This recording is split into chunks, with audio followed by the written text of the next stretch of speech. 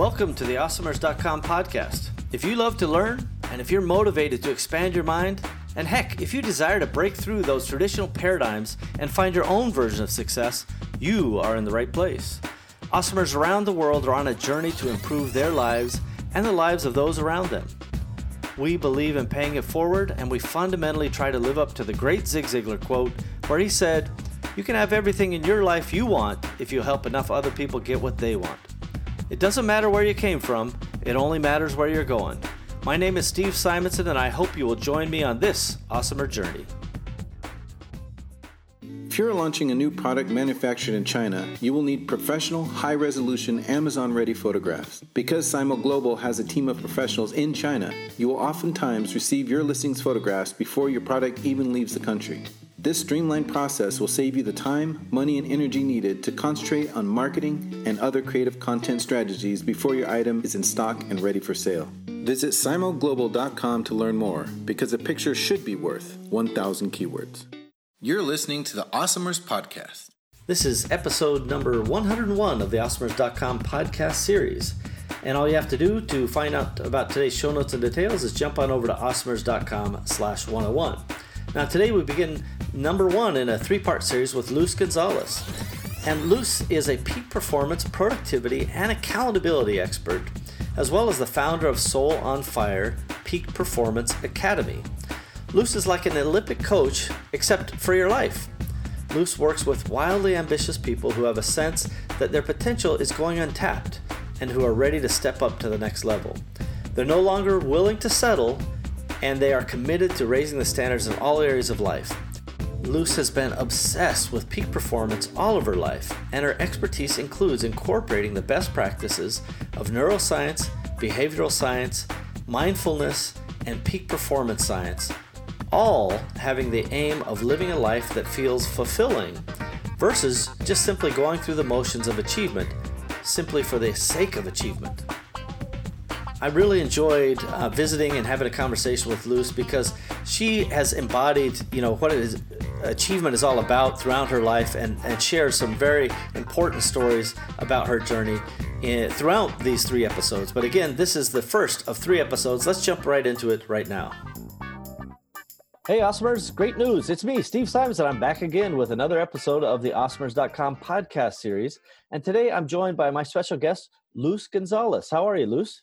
I'm fantastic. Super excited to be here. Well, it's a privilege to have you here. Now, I've already read in your bio to the audience, so they kind of have the 30,000-foot view of kind of your accomplishments and who you are as a person. But tell us today where you live and what takes up your time on a day-to-day basis. Yeah, so I'm in Berkeley, California. So hippie capital of the world, probably. And right now, most of my time is spent on my peak performance coaching practice. And then also just making sure that, so I run a couple of companies, as was noted in the bio. So there's Convive, which is an artificial intelligence app for providing the everyday person with a money coach. And then there's the coaching side of things, which is peak performance coaching. And so right now I'm mostly focused on getting that off the ground and building all of the pieces that will have it run the way that I want it to run. Yeah, so we all have that vision, but sometimes it takes a little work to get there, doesn't it? There's a lot of work. There's so much work. Yes. Yeah, well, I definitely appreciate and come from kind of the scrappy startup background for sure. And I got a couple of scrappy startups going right now. So yeah. We can commiserate later, and maybe we'll get into that in this episode, some of the challenges we face when we're doing startups. So first of all, thanks again for joining us and taking the time. One of the things I like to do in an origin story is really kind of just dive right back into the very beginning and figure out, where were you born? Yeah, I was born in Mexico. Very proud of my immigrant background. Was born in Monterrey, Nuevo León, which is very different. I remember when we first moved over, there's Monterey, California, and people were like, Monterey, and I'm like, no, Monterrey with a double R. I like that. And we moved over when I was 9 to Gilroy, California, garlic capital of the world. You guys should check out the garlic festival. Get a chance. And Yeah, so a little bit of Mexico. Born in Mexico, my childhood is a little bit in Mexico, and then some of it in the very, very, very South Bay. Yes, I see that. So it's interesting to me that I used to live in Monterey, California as a Yeah, kid. There's a military base. I think it was Fort Ord. And so I have a little exposure to that Monterey. And then yeah. the Monterey in Mexico or Mexico, we stopped over one time when our plane was running out of gas. We needed more gas. Ah, So I've been to yeah. both the Montereys. There you Yeah, so go. I feel like I'm part of the story now. So let me ask you this, Luz. You mentioned that you kind of moved over when you're 9. What did your parents do when you were born or when you were coming up in life? Yeah, that's a great question. My dad, maybe he was working for some like branch of some like governmental office or something. And my mom was a stay-at-home mom. And both I actually think that when I think of my origin story, it does start with my parents, but also like goes a little bit before that, right? So my mom was born in the middle of nowhere, Mexico, like middle of nowhere. I'll try to find that on the map. Exactly. Yeah. I'm pretty sure Google Maps will help.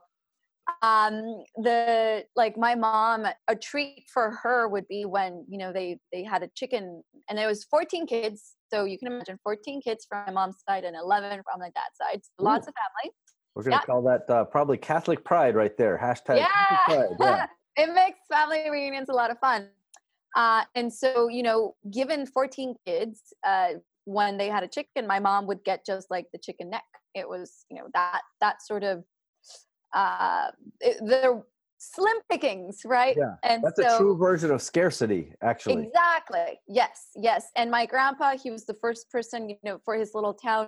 He paved the streets. He brought electricity over, and so that's part of my background, where I come from. Like they started a school. They were leading the school. My grandpa was a person outside of his time, I think, because you can imagine in Mexico, women for the most part weren't encouraged to study or anything. And my mom, she was an avid reader from a very early age. She tells stories. She would like climb up a mango tree, and then just hide there and read. And that was her escape. And so at some point, these nuns came over and they were like, wow, this girl likes reading a lot. And so she left to the big city, Guadalajara, where she got a master's in like physics and chemistry. I'm in awe of my mother, right? I know. And my dad's side also, like slim pickings. Like my grandpa died very, very well. My dad was very young, and so my grandmother is just. Can I cuss on this show? Well, if you really want to, you can. No problem. I sort of cuss like a sailor, but I can cut it back. Whatever you're comfortable with, we'll be fine. Don't worry. If I find myself crying later in the shower, I'll send you a terse email. But no, I'm quite fine. Whatever you like.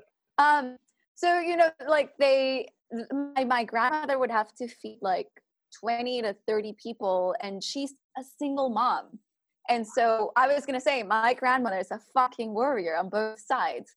And so that's the origin story, right? And so both my parents didn't grow up with very much, but they developed grit and a hard work ethic, and then them leaving everything behind, literally leaving everything behind to give their kids a chance at life. I feel incredibly lucky and blessed, and there's a lot for me to do. Oh yeah, it's those are big shoes to fill, as the saying goes. And yeah, this is one of the things that I do find very telling about origin stories is, it's where you came from, and all of that. They put you on a path, right? Where you're going is the most important thing, but the sacrifices, the efforts that all of your prior generations put in, each one trying to incrementally move the family forward, so to speak. I think that's quite inspiring. I've got an idea. Let's take a commercial break, and we'll be right back after this. Catalyst 88 was developed to help entrepreneurs achieve their short and long-term goals in e-commerce markets by utilizing the power of shared entrepreneurial wisdom. Entrepreneurship is nothing if not lessons to be learned. Learn from others. Learn from us. I guarantee that we will learn from you. Visit Catalyst88.com because your success is our success. Hey, giddy up. You're listening to the Awesomers Podcast. Your mom with the high education, what did your dad end up doing, did you say? So my dad also, he studied in Mexico. He went to undergrad for mechanical engineering. Uh-huh. He didn't graduate. He's a little bit of a contrarian, but he just engineer brain. So I grew up with him as a dad and just, working on math problems or like Lego sets or puzzles. So engineering, he is very much an engineer's brain. That's fascinating. And then did your mom parlay the education into something specific, or how did that work? Yes. So, after she got her master's, she went back to her small city, again, middle of nowhere, Mexico, where she was teacher. And so she was teaching for some time, and then the whole way that my dad and my mom met is actually a very funny story. But so at some point they moved back to Monterrey, and my mom became a stay-at-home mom at that, stay-at-home woman at that point. Sure. Which I think was more common, especially, being in Mexico and in that time for women. And sometimes, I think of the sacrifices that the women of an earlier generation to mine, or earlier generations, made so we could have the sort of opportunities that we've had. And when I look at my life and things I've been able to do, and, the sort of limitations that my mom had just for being a woman, and that I think that spoke into her, she studied, she worked her ass off, and nothing wrong with being a stay-at-home mom, but I know that had society been different, she could have, done so much more. Well, yeah. And, this is one of those things that, regardless of whether that she wanted that or didn't want that or whatever, she was able to take all that knowledge, it's all equity in her mind, and help raise you guys in a way that, would be more enlightened and more, ready for the world. And so regardless of how that actual education is deployed, her, natural curiosity to subjects is, physics and science or something, did you say? Chemistry and physics. Chemistry and physics, the two hardest things in my world. I can't imagine. I know. I'm just in awe of my mom. She's a badass. That's crazy stuff. So, how about any siblings? Did the dozen kids are on average parlay into your generation? No, it didn't. No, it's three of us. And for the longest time, for 7 years, I was an only child. And then my grandma told my mom, you need to, because my grandpa was an only child. So my grandma says, she can't be an only child. And so then my sister was born and my brother was born. So a little bit of an age difference, but it's, I'm really glad to have siblings. For sure. Yeah, that's fun. So they're probably just doing a rough, off-air age guesstimate. I'm going to say they're still pretty young. They're younger. Yeah. My sister just had a baby, so I just became an auntie, and that's been a lot of fun. Nice. And they're all in the South Bay, and I get to see them. I'm going to see them not this weekend, but next weekend. Well, like you said, amazing family reunions when you have family either close by or a lot of it. Absolutely. I come from a fairly large family myself, so I've been there with you as well. So now, how about university? When you were starting to get further on in your years, did you go to university? I did, yeah. So